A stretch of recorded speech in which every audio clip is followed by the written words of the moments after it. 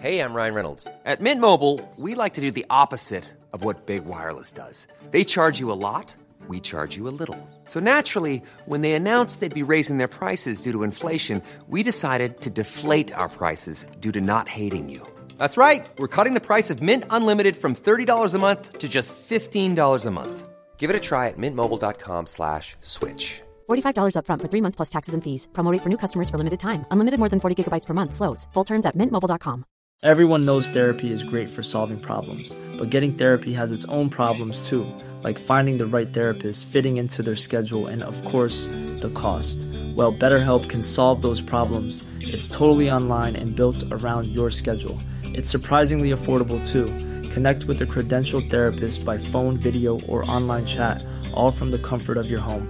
Visit BetterHelp.com to learn more and save 10% on your first month. That's BetterHelp, H-E-L-P. Hello and welcome to Headspace, where we bring together 3 contributors from this month's edition of Prospect Magazine and ask them, what's the big idea? I'm Tom Clark, and as the July edition of Prospect hits the stands, yet another big political shock sinks in. In place of the ubiquitously predicted Conservative landslide, the country gets used to another hung parliament with weak and wobbly government. It's another reminder that those stuck in the bubble don't have a clue about what's going on. So today we take a long step back from the Westminster shenanigans about coalitions of chaos and look instead at the malcontents who keep stunning the know-it-alls. There are the insecure workers and the disgruntled students who surge to Jeremy Corbyn, as we will discuss with Steve Richards, who spent recent months writing about the rise of the outsider. There are the hard-pressed patriots whom Theresa May presumed she'd got in the bag, only to discover that some had minds of their own, something Rachel Sylvester of The Times is going to help us with. I'm not sure she really knows why she wants to be Prime Minister. So in the campaign, there was this sense underlying the whole thing as why, other than party political reasons to increase your majority, have you called this election? And actually, I'm not really sure we know any more about why she wants to be Prime Minister, what she wants to do with the country, what really is underlying her political beliefs. But before we get into any of that, with Wimbledon upon us, let us start with a little tennis. Because, as the documentary maker David Berry has written for us, there was a long-lost time when those who might today be labelled the left-behinds did not channel their indignation into protest politics, but into starting socialist tennis clubs. So then, David, tell us about that. I think when it started in Reading with these 2 lovely characters, Ivy Noyes and Richard Deakin, they just got a sense that they wanted to do more than simply go to political meetings, and they weren't particularly into football or cricket, the other kind of sports, and they saw no reason why they shouldn't be a way in which they could play tennis with their comrades, basically. So they set up their own tennis club.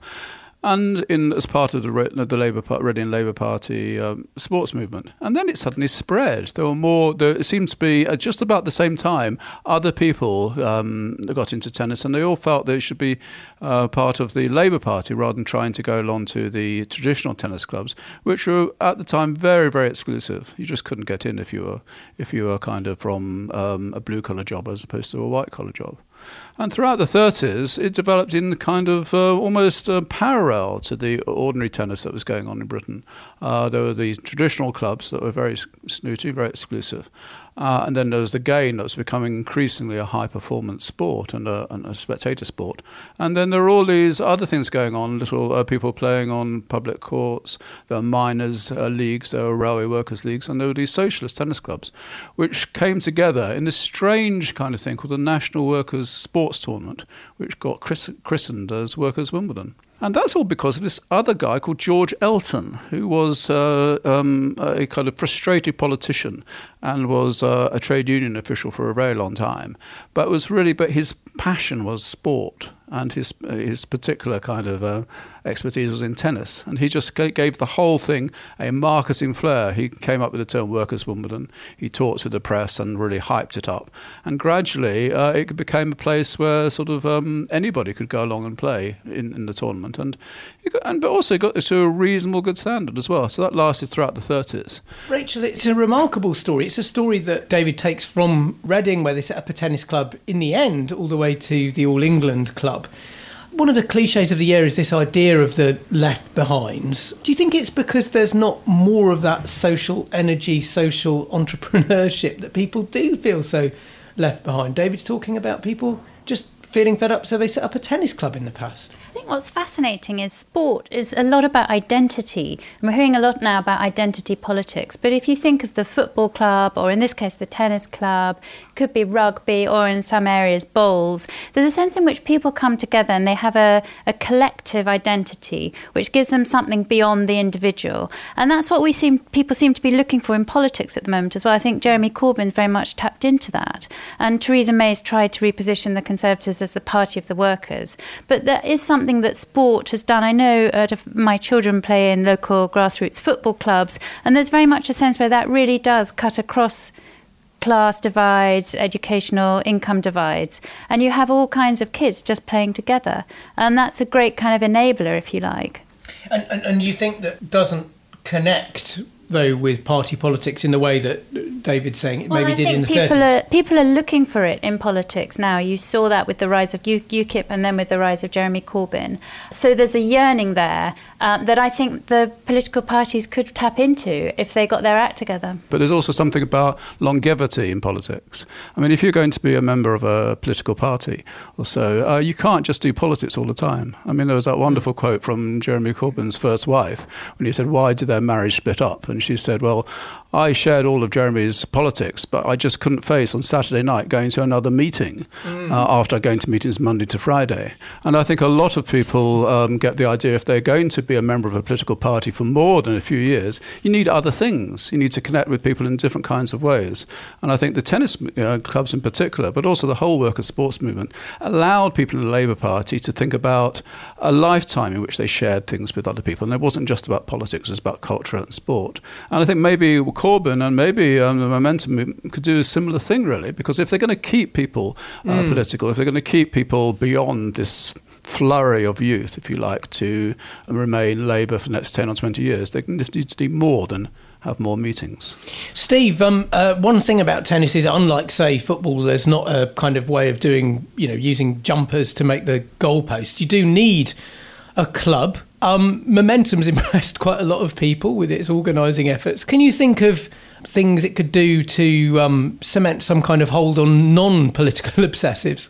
Well, tennis is a good example. You say it needs a club, but it doesn't have to be one of these expensive elitist clubs where you have to spend thousands of pounds a year becoming a member. And I didn't know about this story and find it fascinating because, like Rachel, you read all the time and did read in the 80s and 90s that this was the era of the individual. And this was reflected in politics where people like Blair and Brown were too scared to speak of collective experiences. They would use euphemisms to avoid any reference to a mediating agency bringing people together. I remember when Brown used to talk about the state, he would refer to it as the public realm because he was too scared to utter any word that reeked of some sort of collective enterprise. But while they were becoming outdated in their neurosis, this hunger was growing up for activities that bring people together. I'm conscious of it at football matches. I go to Spurs and people don't know each other from different backgrounds are hugging each other irrationally when some multi-millionaire scores a goal. But the goal scoring is just the excuse for the hugging because people need to feel a sense of belonging at a time when everything is so fractured. And that was in a very different context the case in the 1930s and is absolutely the case now. And I think explains the way politics is changing as well. There is a hunger for mediating agencies to connect people in all kinds of different ways.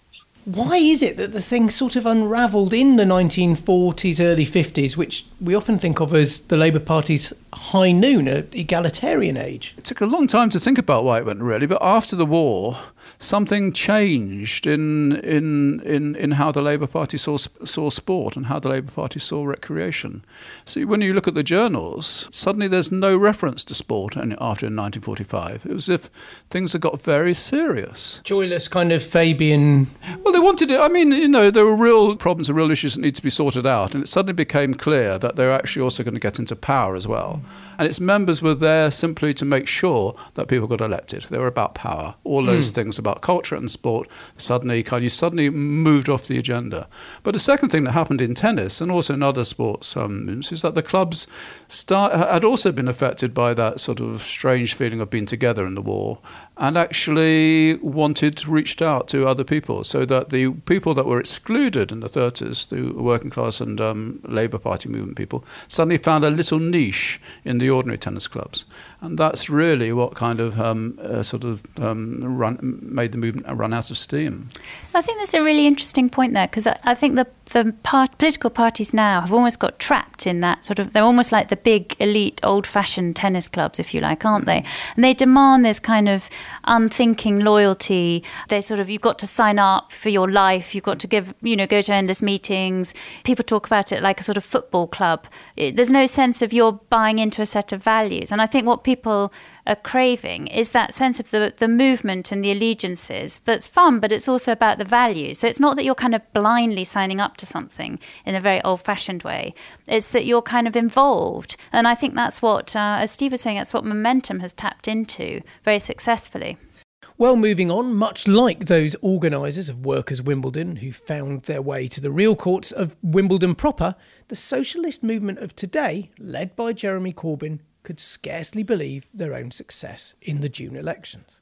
Steve, you've been looking into the way that Corbyn defied the pollsters, the media and those within his party to achieve an unprecedented swing to Labour. Yeah, well, I mean, coincidentally, because obviously I had no idea what was going to happen in this election, I've been writing a book anyway on the rise of the outsiders and looking more. I mean, the reason why the outsiders rise are fairly obvious, but what's more interesting is the way that the mainstream parties, once so robust and formidable, have failed totally to deal with the financial crash of 2008 and its implications, epoch-changing implications, and has allowed space for quite often weak outsiders to flourish, very vulnerable, fragile political forces and movements.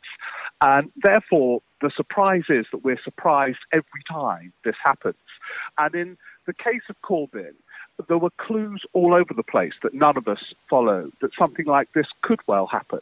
One of them being, for example, the debate itself. If you follow a debate, it gives you a sense of where political direction is heading. And the election debate preceding that hung Parliament sensational result moved leftwards. Objectively, it was a leftward shift from the 2015 and 2010 campaigns with its relentless focus on the deficit's smaller state. It was much more of a shift from the 1997 Labour landslide win, where Blair and Brown promised to stick to Tory spending plans, not to put up income tax. Compare all of that with the campaign where there was a debate about how you fund social care, how you pay for the NHS. There was no pledge, even from the Tories, to stick to no tax rises.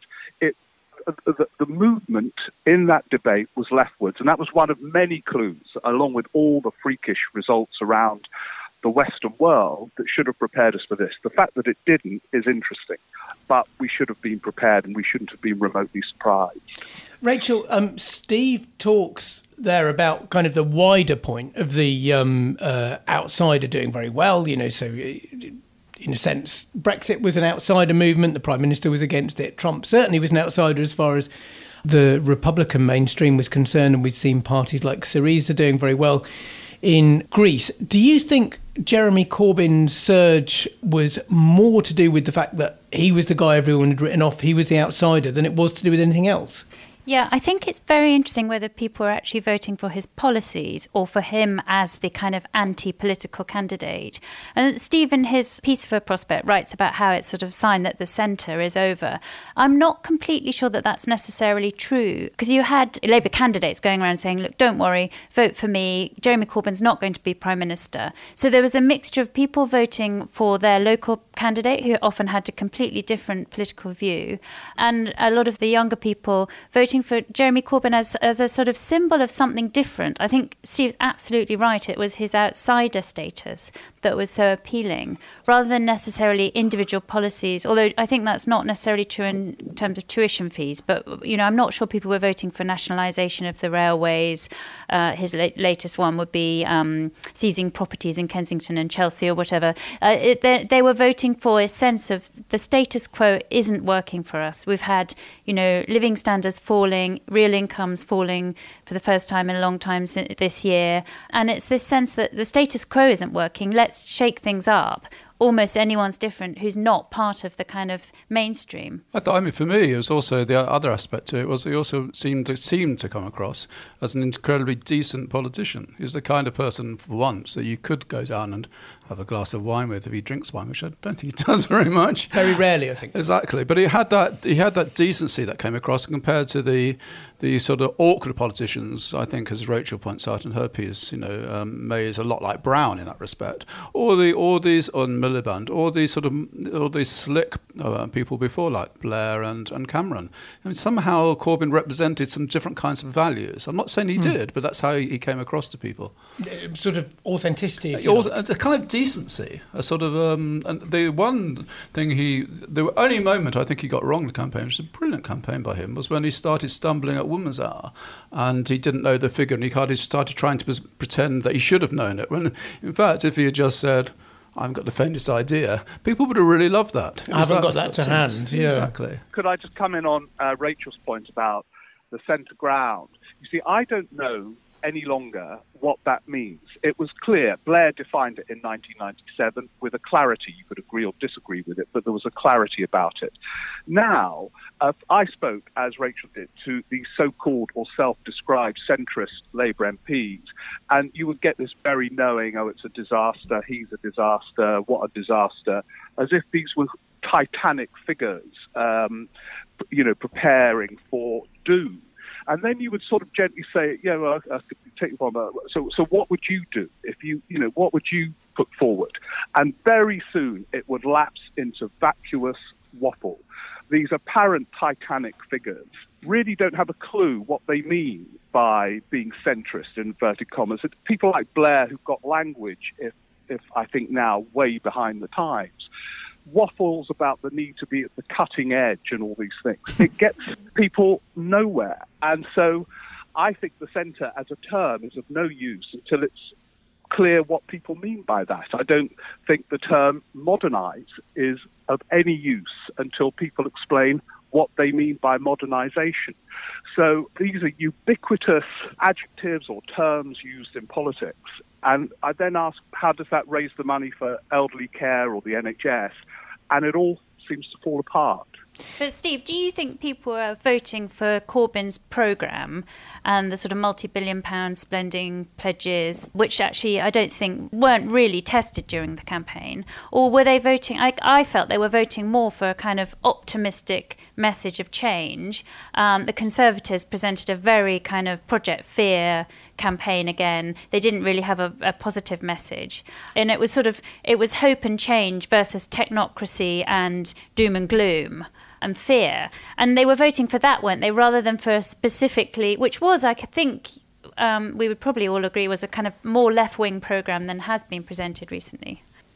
It was certainly to the left of what's been presented recently, but as I argue in the Prospect article, if you look at the manifestos that Wilson fought elections on in the 60s and 70s, in some respects he was to the certainly the manifestos were to the left of Corbyn's. Yeah, I agree with all of you that it was partly about authenticity and a sense of integrity, but I think there was another factor in this, and that goes back to our talk about tennis, in that I think that when the manifesto was leaked, the Labour manifesto. I assumed because, like all of us, we're conditioned to a certain choreography, that this was a catastrophe. Just the leak in itself would convey an amateurish incompetence. Instead, the polls started shifting. So I don't know. I haven't spoken to all these voters who turned out unexpectedly from our perspectives. But I would guess that part of it was this sense of here was an argument that at least tries to connect the world of politics with our lives. Students whose first contact with the state is to be turned into people with huge debts found an argument that obviously resonated with them. Those worried about the NHS found an argument that here were people trying to connect politics and government to a period in which their lives have been fractured. Now, I don't know that because I haven't spoken to all these people who turned out. But my guess, I was surprised that the manifesto seemed to trigger a trend towards Labour after that chaotic, shambolic launch.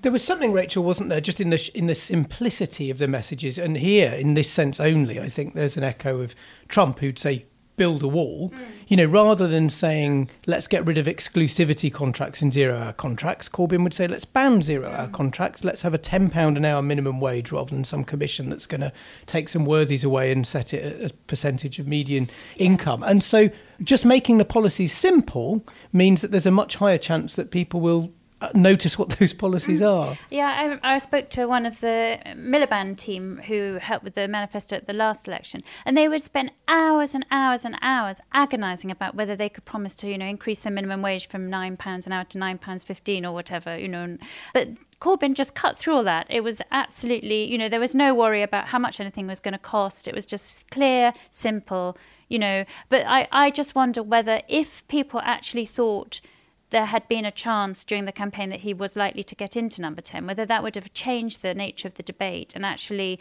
the spending commitments would have been tested more rigorously. What do you think, David? I suppose I think that some of us need to reappraise our understanding of who Momentum is and thinking there's a lot more non-obsessives in those numbers, those swollen Labour membership numbers than people were thinking before. Well, I certainly agree with Rachel. I think there's a vanguardist element to the Corbyns, and certainly to McDonnell and people around that. That's where they've come from. That kind of notion, that strange Marxist idea of force consciousness. They do really believe that most people don't really know what's good for them, and in the end, they will adopt that approach. And the danger about that is that they miss all those reasons why a lot of young people, including my daughter and all her friends, are moving to Momentum. They're John Lennon feel-good kind of impulse or so, and they don't know how to connect with that. And one of the things that stood out for me about the manifesto, I don't know if Steve would agree about this, is that it didn't seem that radical, really, when you actually read it. I take Rachel's point about costings, but where was the commitment to taxing people like us? I mean, they actually missed the point of saying if we are going to really deal with social care, you have to start taxing people that are on the medium incomes. Well, let's take this chance seamlessly to seg on to the next section of the discussion, because however well Labour did in this election, it is settling back into its role as the official opposition. It's the Conservatives who are dealing with terrorism, Brexit and much more besides in office. But shorn of their majority, in office perhaps without power. Just 2 months ago, Rachel, many of us thought that May looked unstoppable. But you've long thought there's something about her that's a bit brittle that seems to have caught up with her in this campaign. Yes, I wrote in the piece for Prospect that an election campaign is a bit like an X-ray into a kind of leader's soul, and it exposes the bones, gets to the real bones of a politician. And I think what you saw in the election campaign, which I think everyone would agree went spectacularly badly for Theresa May, was her true character that has been apparent really for some time. So there was a kind of a very closed circle making policy, a lack of willingness to consult, which is what led to the problems on the social care. Even cabinet ministers who were completely involved in that policy weren't consulted about it, were only told about it the day before, we now find. If Nick Timothy, the Chief of Staff, had talked to people like Jeremy Hunt or Sarah Wollaston, the Conservative chairman of the Health Select Committee, they would have explained that this policy just doesn't work, that it doesn't deal with the fundamental problem that social care is a lottery. So then there was the kind of brittleness in the limelight, that Theresa May behaved as if she didn't really like the voters. She didn't want to make her case or make a pitch. She started with this slogan of strong and stable, a kind of personality cult, and she ended up literally hiding behind the sofa in the television leaders debate, not wanting to put her pitch. And then I think the most important thing was that I'm not sure she really knows why she wants to be Prime Minister. So in the campaign, there was this sense underlying the whole thing as why, other than party political reasons to increase your majority, have you called this election?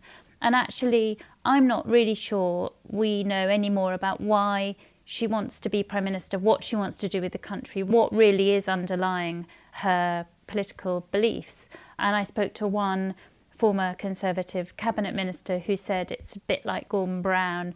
He was desperate to get to number 10, but when he got there, he didn't know what to do with it. It's pretty damning stuff, Steve, but we need to remember, don't we, that she also got really quite a lot of votes. I think it was 43-point-something%. And I looked it up, and to the decimal place, it was the same proportion that Margaret Thatcher got in 1983 when she had her great landslide. Yeah, absolutely. I mean, it shows how prisms form, and it's very hard to move them. I mean, I take a slightly counterintuitive view. I completely agree with Rachel about the social care policy, but in a way that was, and it was one of its many problems, it was slightly at odds with the spirit of a lot of that manifesto, which I found quite interesting. Probably the only person in the United Kingdom still half defending that manifesto. I mean, the whole section about the role of government, which Nick Timothy has been promoting since, well, I'll put it in the past tense now, he's gone, is very interesting. And it was part of what I described earlier as the sort of leftward shift of the whole debate in this campaign. And I think even though she's had to get rid of him, and she will be gone at some point, any Tory Prime Minister will have to embrace that argument in some form or other, because they're now going to have to engage with the young vote who are coming out to vote. They're going to have to face the demands on social care and the NHS. And so the role of government, which at least Nick Timothy tried to address, was in that manifesto and won't, I think, go away. But it was utterly incongruous. Politics is partly musical, and it was so discordant, this shy, awkward public performer saying, here is my manifesto, and being thrown into a sort of presidential campaign, which she was obviously wholly unsuited for. Steve saying that those big underlying dilemmas, generation gap and so on, haven't gone away, and that the Conservative Party won't be in really winning form until it can grapple with them. But isn't the problem, as often when political parties suffer defeat, that everyone's going to take their own message? Will the Tories now be able to knock their heads together and agree on a more coherent way to tackle some of those problems that Theresa May, to be fair to her, was trying to deal with, or Nick Timothy was trying to deal with? I think what Theresa May has understood is that the Conservatives' brand problem isn't just about the kind of socially liberal version of modernisation that David Cameron tried to modernise the Conservatives Party by hugging Huskies, introducing legislation on gay marriage. Theresa May has taken the view that the real problem is it's seen as the party of the rich. So she's talked about being the party of the workers. And I agree with Steve, the most interesting thing about what was dubbed the dementia tax was that Conservatives were trying to address this whole intergenerational unfairness issue. And that is incredibly important. But the problem is those are very controversial things to do, and when the Conservative Party, all parties are completely divided on them. And I think within the Tory party you have a strain that would say on that one, for example, Englishman's home is his castle. It would be Englishman, not Englishwoman. Wealth, opportunity should be handed down through the generations along with tradition and history.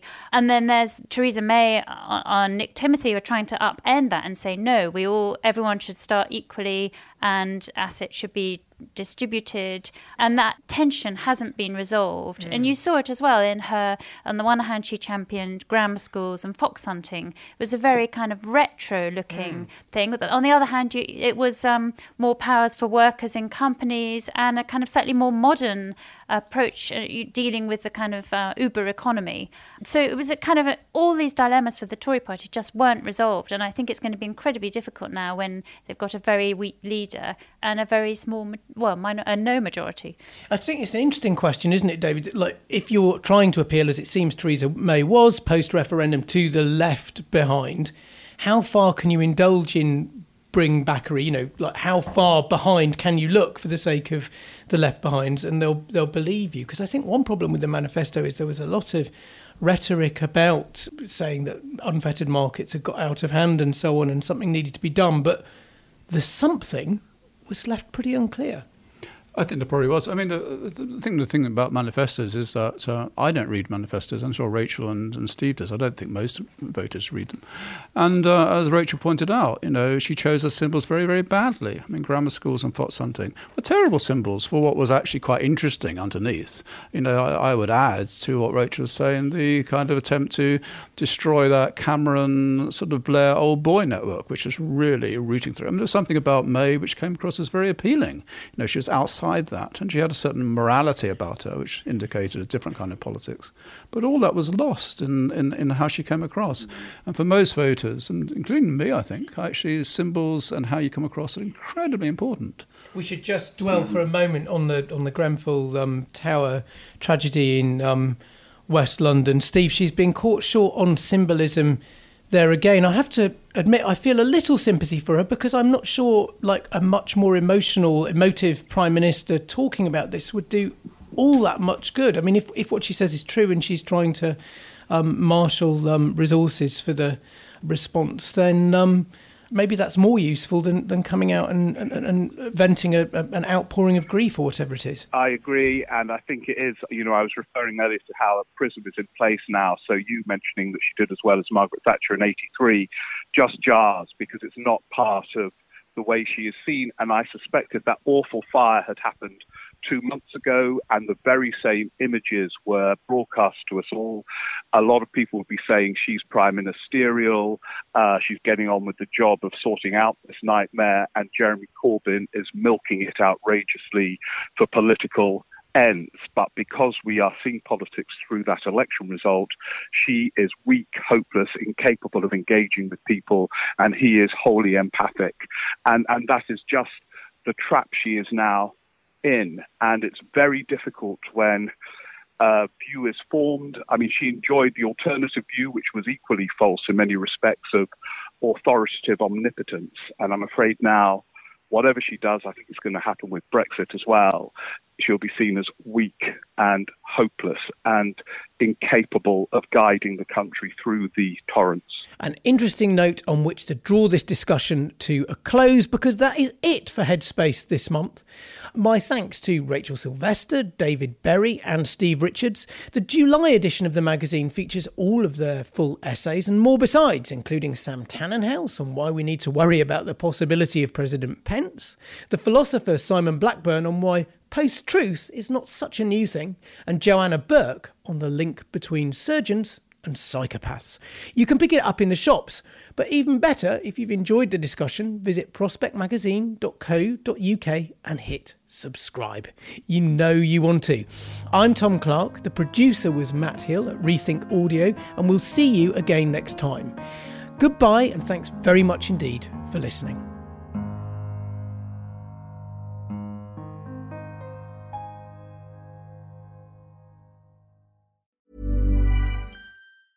Hey, it's Paige DeSorbo from Giggly Squad. High quality fashion without the price tag. Say hello to Quince.